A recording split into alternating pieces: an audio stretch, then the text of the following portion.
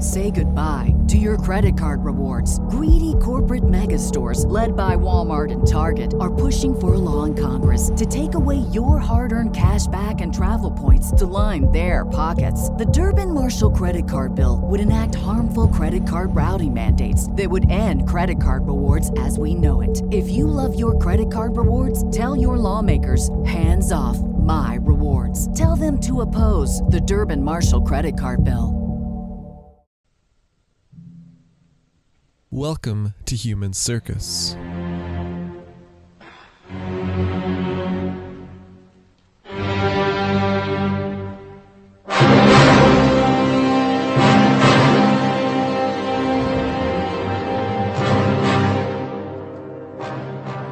Quote, Ahmed, son of Ali, son of Munir, the ship's captain, a native of Suraf, and another of those far-famed sailors who scout the seas and bring home glory and renown, has informed me that a respectable person of India once told him the following story.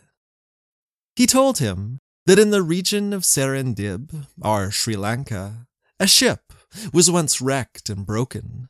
He told him that some of its people managed to escape by boat and to make their desperate way to an island off the coast of India.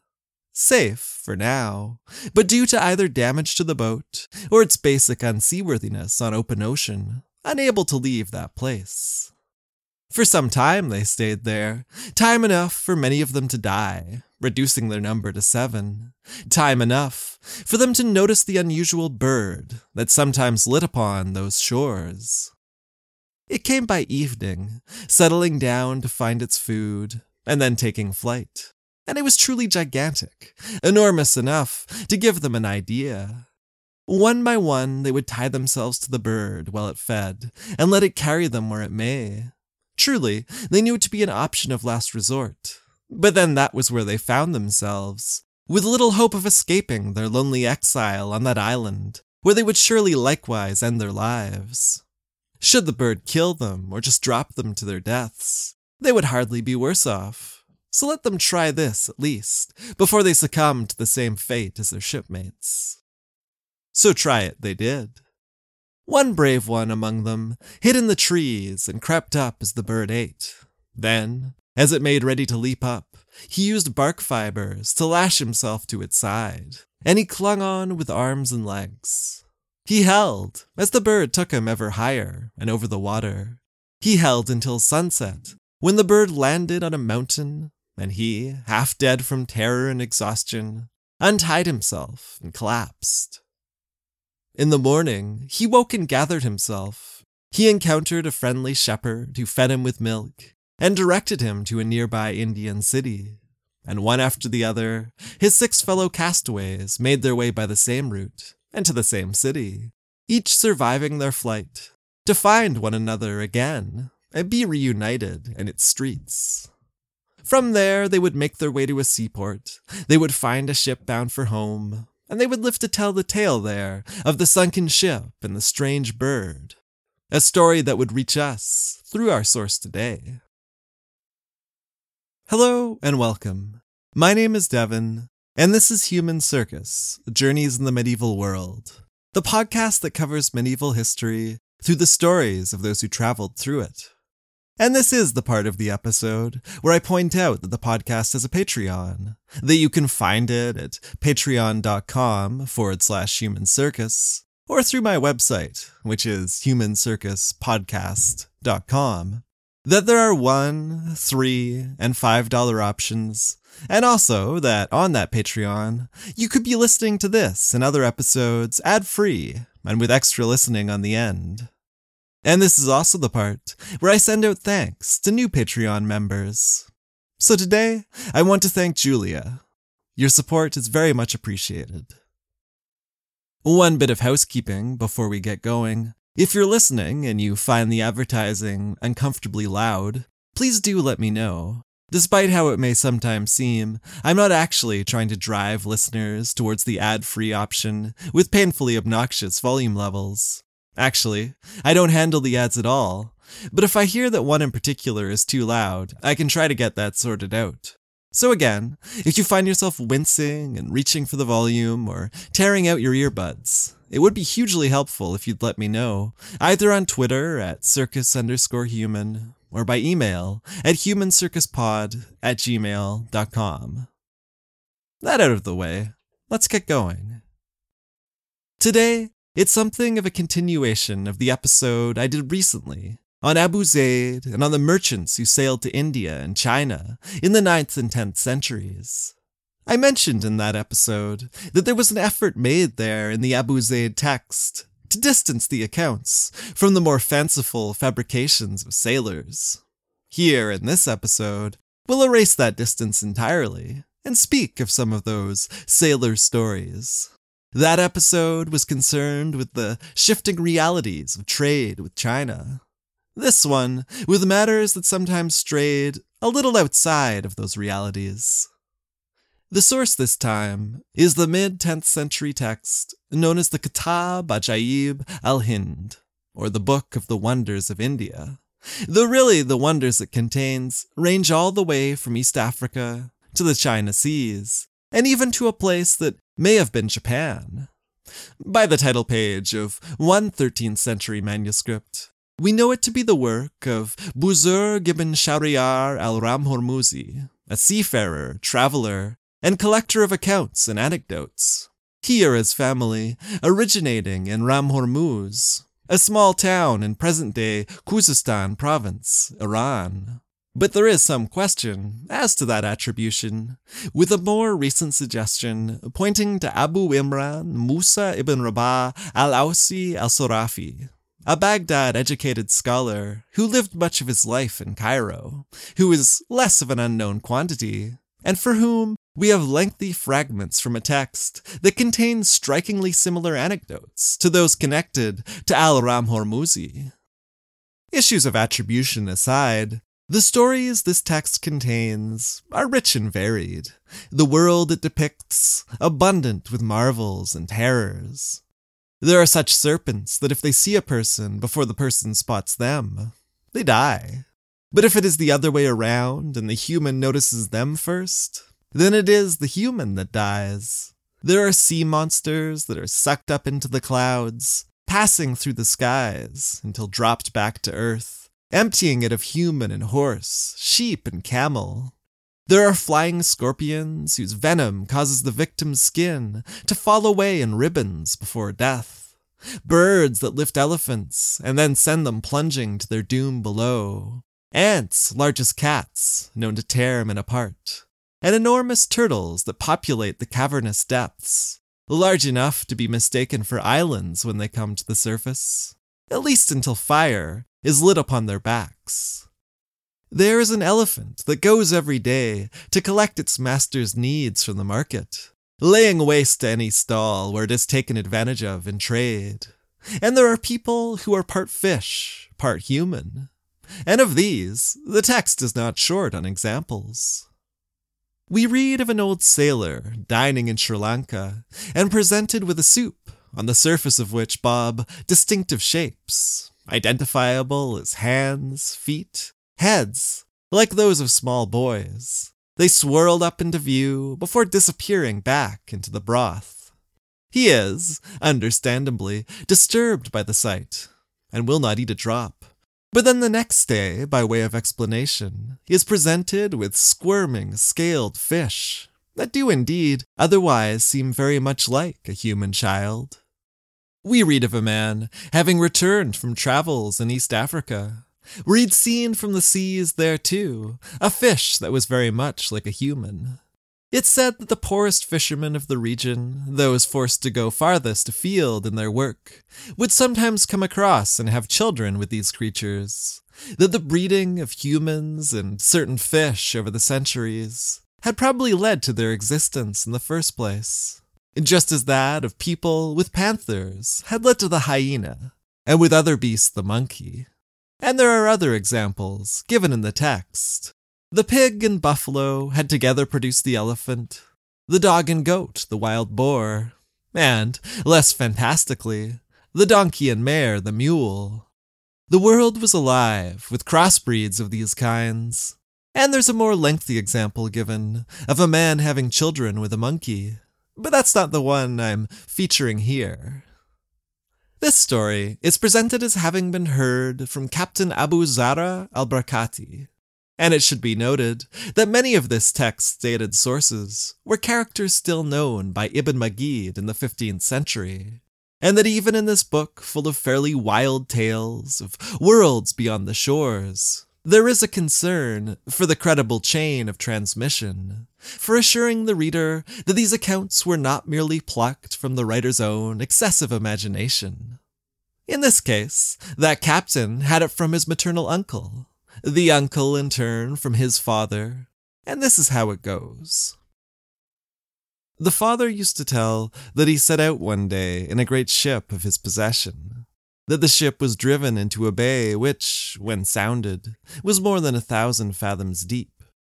For 33 days they were kept by a windless calm from making their departure, and with little else to do, the ship's occupants let the currents carry them where they would, drifting in and among a group of islands, until on the beaches of one they spotted people who swam and plunged and played in the surf. Making gestures of their friendliness to those ashore, they directed their ship in to land.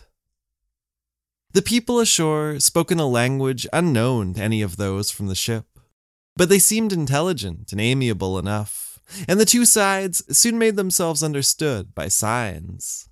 When the sailors signaled that they wished to purchase foods, the islanders brought forth rice, chicken, ewes, honey, butter, and fruit. And from the ship came iron and copper, beads, coal, and cloth. Goods were pushed about on the sands, and a deal was soon negotiated that was pleasing to all. "Have you anything else?" the people of the ship then asked. "Only our enslaved," signaled those of the island. "Then bring them out," came the answer. And so the people of the island brought forth the merriest and most lovely examples the sailors had ever seen, people who frolicked and played, and seemed ever on the verge of taking flight. Only their heads seemed a little odd, unusually small, and there on their flanks, small wings like those of a turtle. The sailors were a little confused, but the islanders waved away these minor details as utterly insignificant and unworthy of worry. And besides, these peculiarities aside, they were astonishingly beautiful. Emptying their ship of all goods save food, the sailors purchased and packed in as many of the enslaved as they possibly could. They had spent and traded away all they had brought with them, but in those bodies now aboard, they had wealth enough to enrich not only themselves, but their children, and then their children's children after them. A promising wind soon picked up that would carry them home. They bid farewell to their hosts, and received a very cheerful one in return, the islanders wishing them very well on their journey, and urging them to make their way back to that island as soon as they could. The ship departed, and the captain, thinking he might do just that when unencumbered by merchants and other unnecessary cargo, took careful note of the constellations that night. However, with the light of the next day came problems. The enslaved, understandably enough, became dismayed as their home island disappeared over the horizon. They became extremely outwardly upset, so that the crew worried over it and became irritated. But it passed. They seemed to calm down considerably, and the crew was back to going about their own business, when as if all at once, the enslaved from that island flung themselves from the ship. For those on board, with a stiff gale pushing them on atop mountainous waves, there was no question of turning about to capture the escapees. The people of the ship could only carry on grimly towards home and contemplate their losses.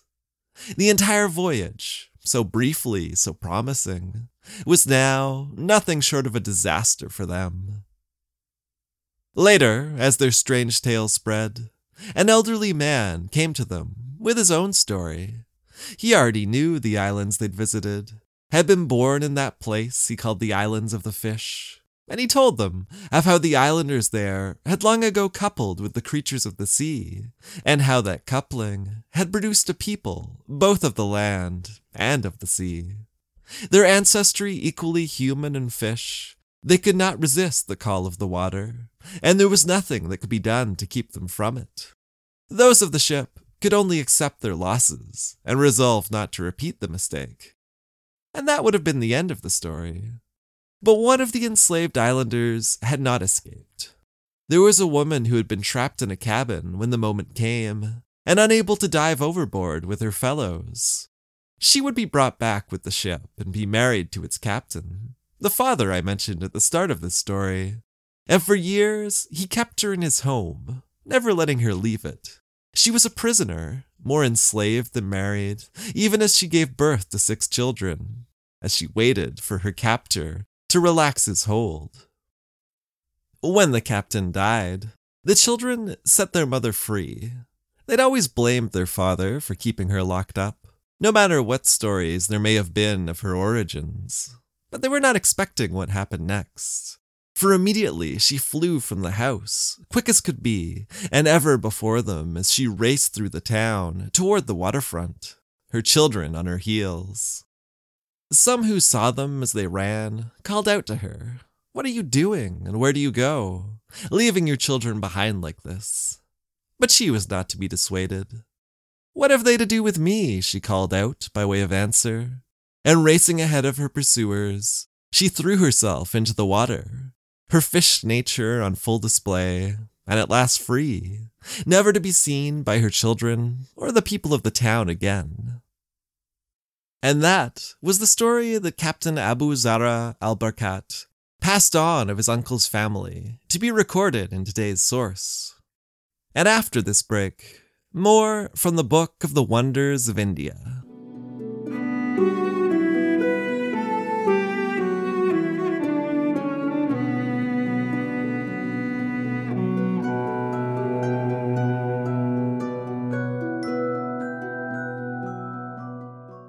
Mother's Day is almost here, and you can get her the most beautiful, time-tested gift around.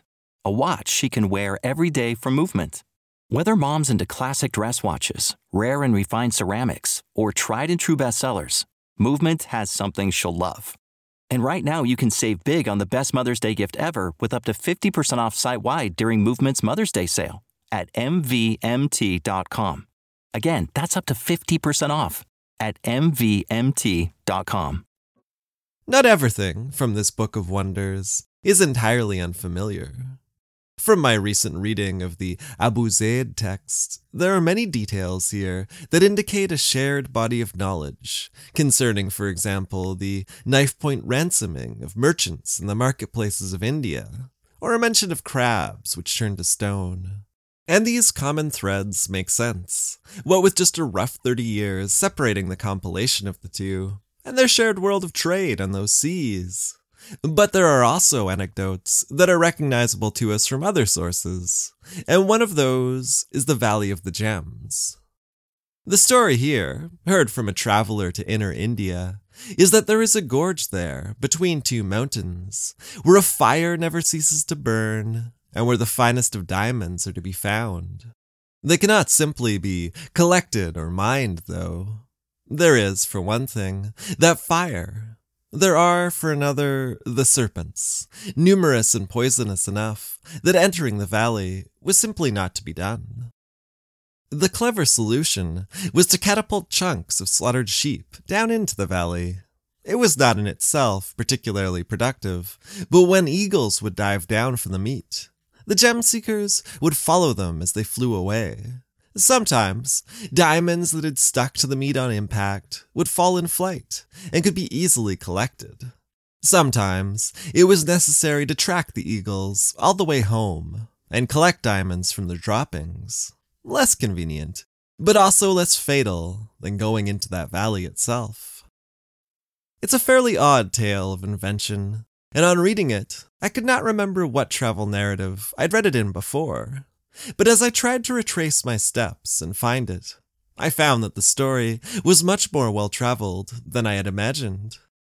You find it written of by the 4th century Cypriot bishop Epiphanius, In the 14th century, you find it wonderfully illustrated in the Catalan Atlas, a bird flying with something in its beak, below 2 mountains with a snake-filled hollow between, and in the center, 2 men hacking and pulling apart a lump of meat. The story stuck around until the early 17th century, when William Heth would give a location for the valley as being 15 days from the Indian port of Cambay, our Cambat. It's in the travels of Marco Polo, Nizami's romance of Alexander the Great, the stories of Sinbad, the Song Dynasty histories, and it's here, in this 10th century collection. And there's another story in today's source that seemed very familiar to me too. The match, less exact maybe, but still pretty strong.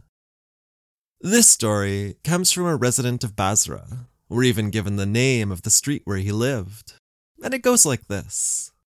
The man had suffered a shipwreck, or better to say, he had survived one, for he was alone of the crew in doing so, the only one to be washed ashore, still alive. He found shelter for the night up a tree, and he woke to the sound of approaching sheep.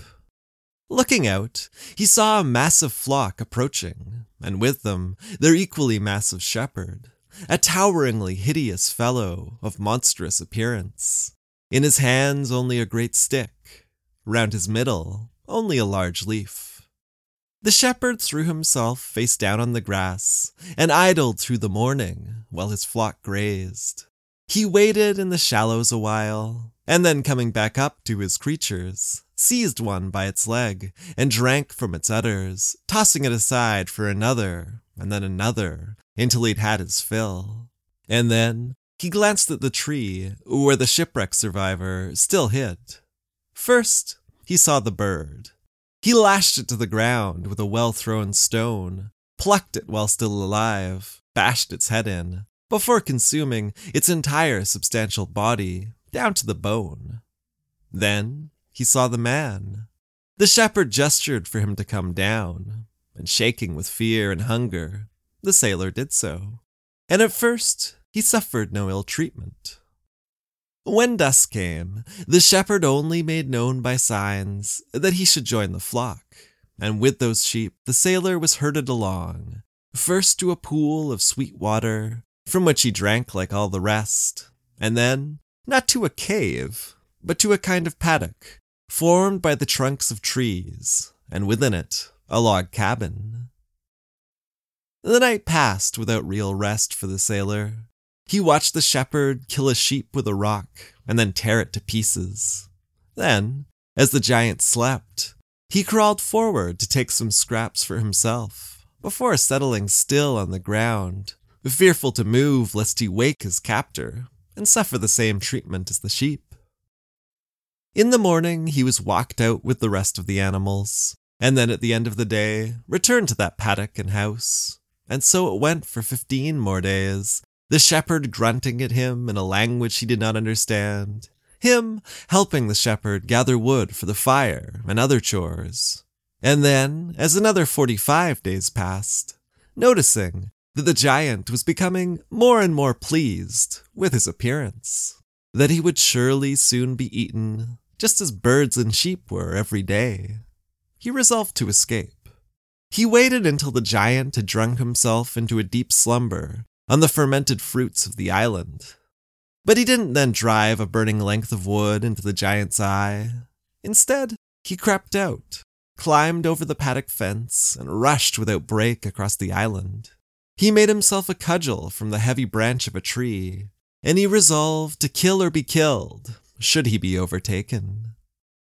He traveled on through the day, into plains populated by monstrous birds and creatures he could not identify.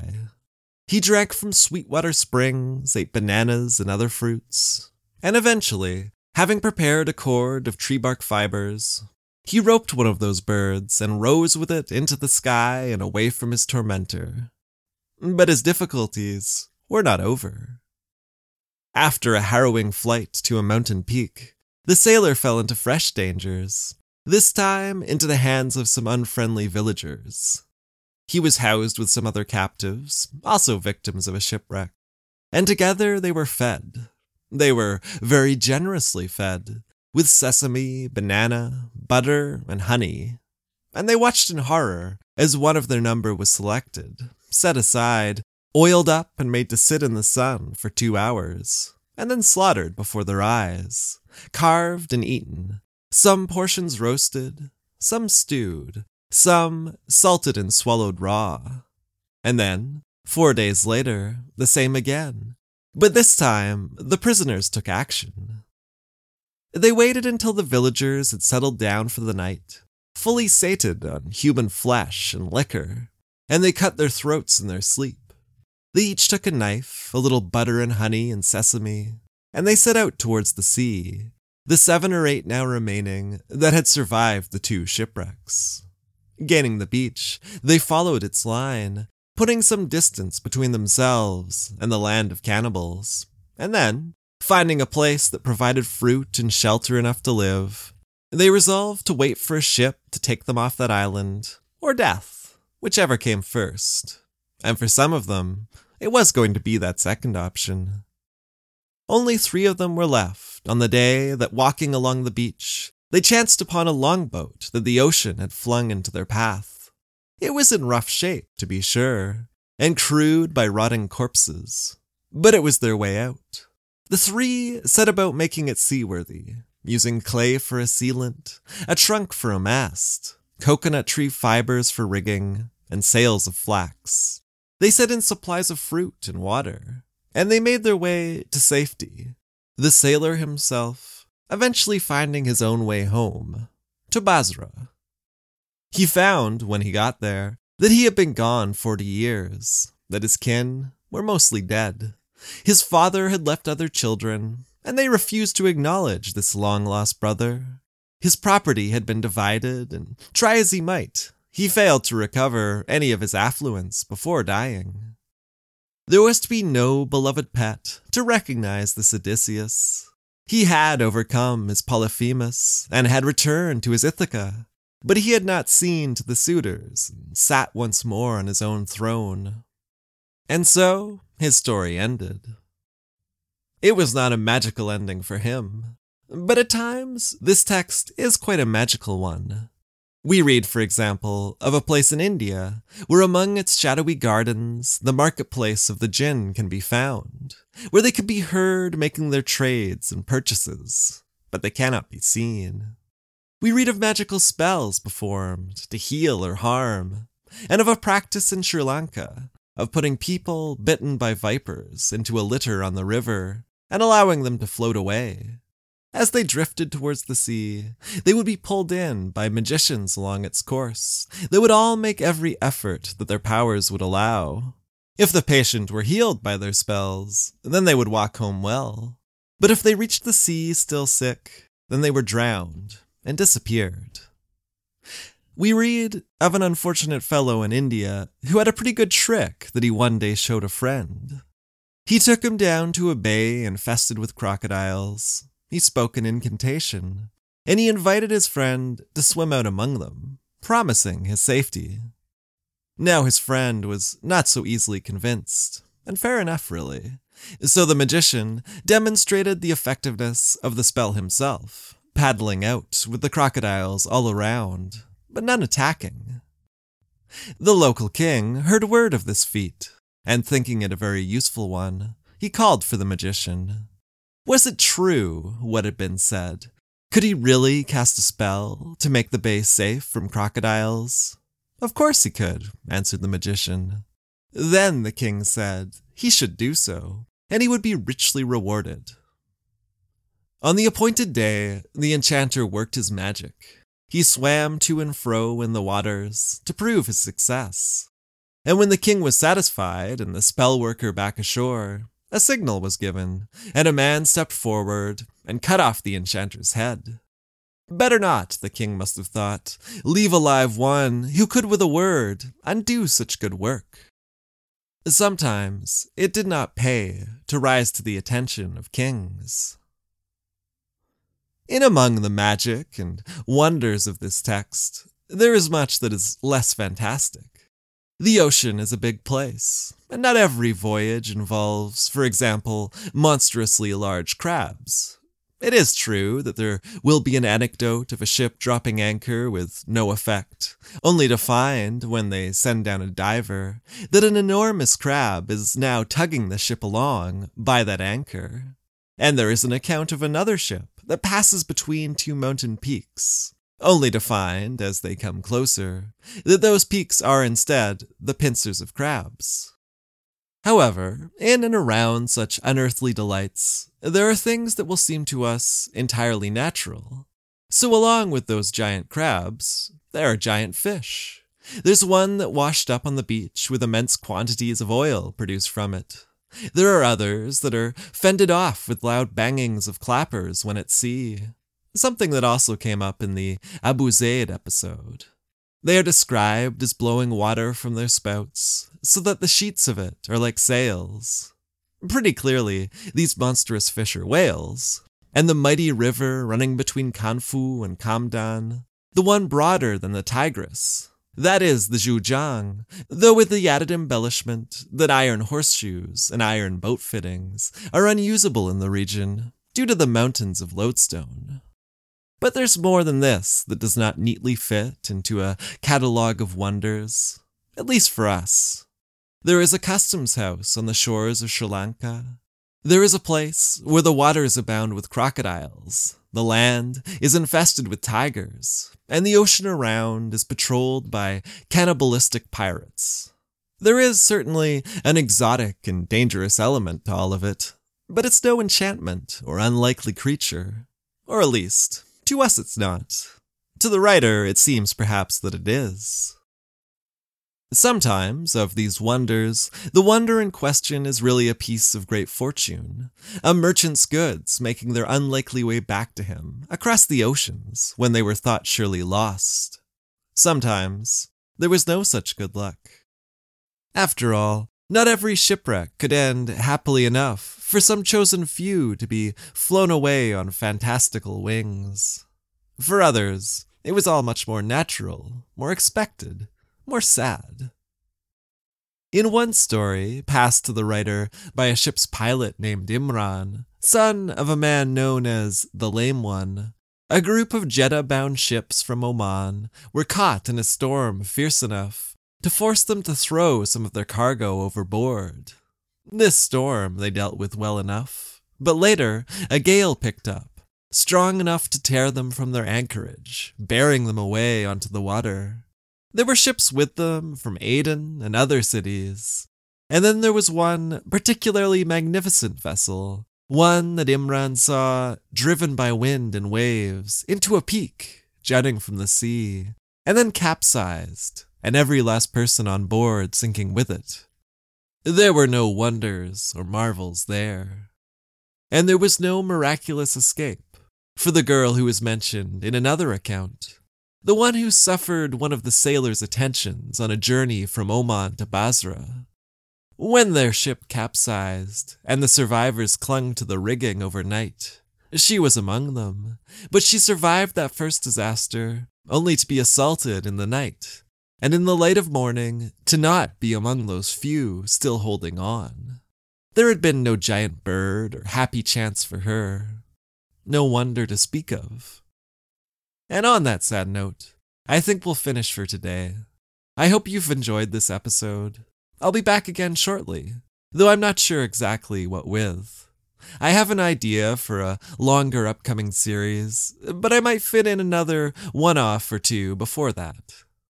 In the meantime, if you are listening on the Transcontinental Friar feed on Patreon, keep listening for a little something on the non-combat cutting of bodies, on autopsy in the medieval period. If not, I'll be back to talk to you soon with more medieval travels.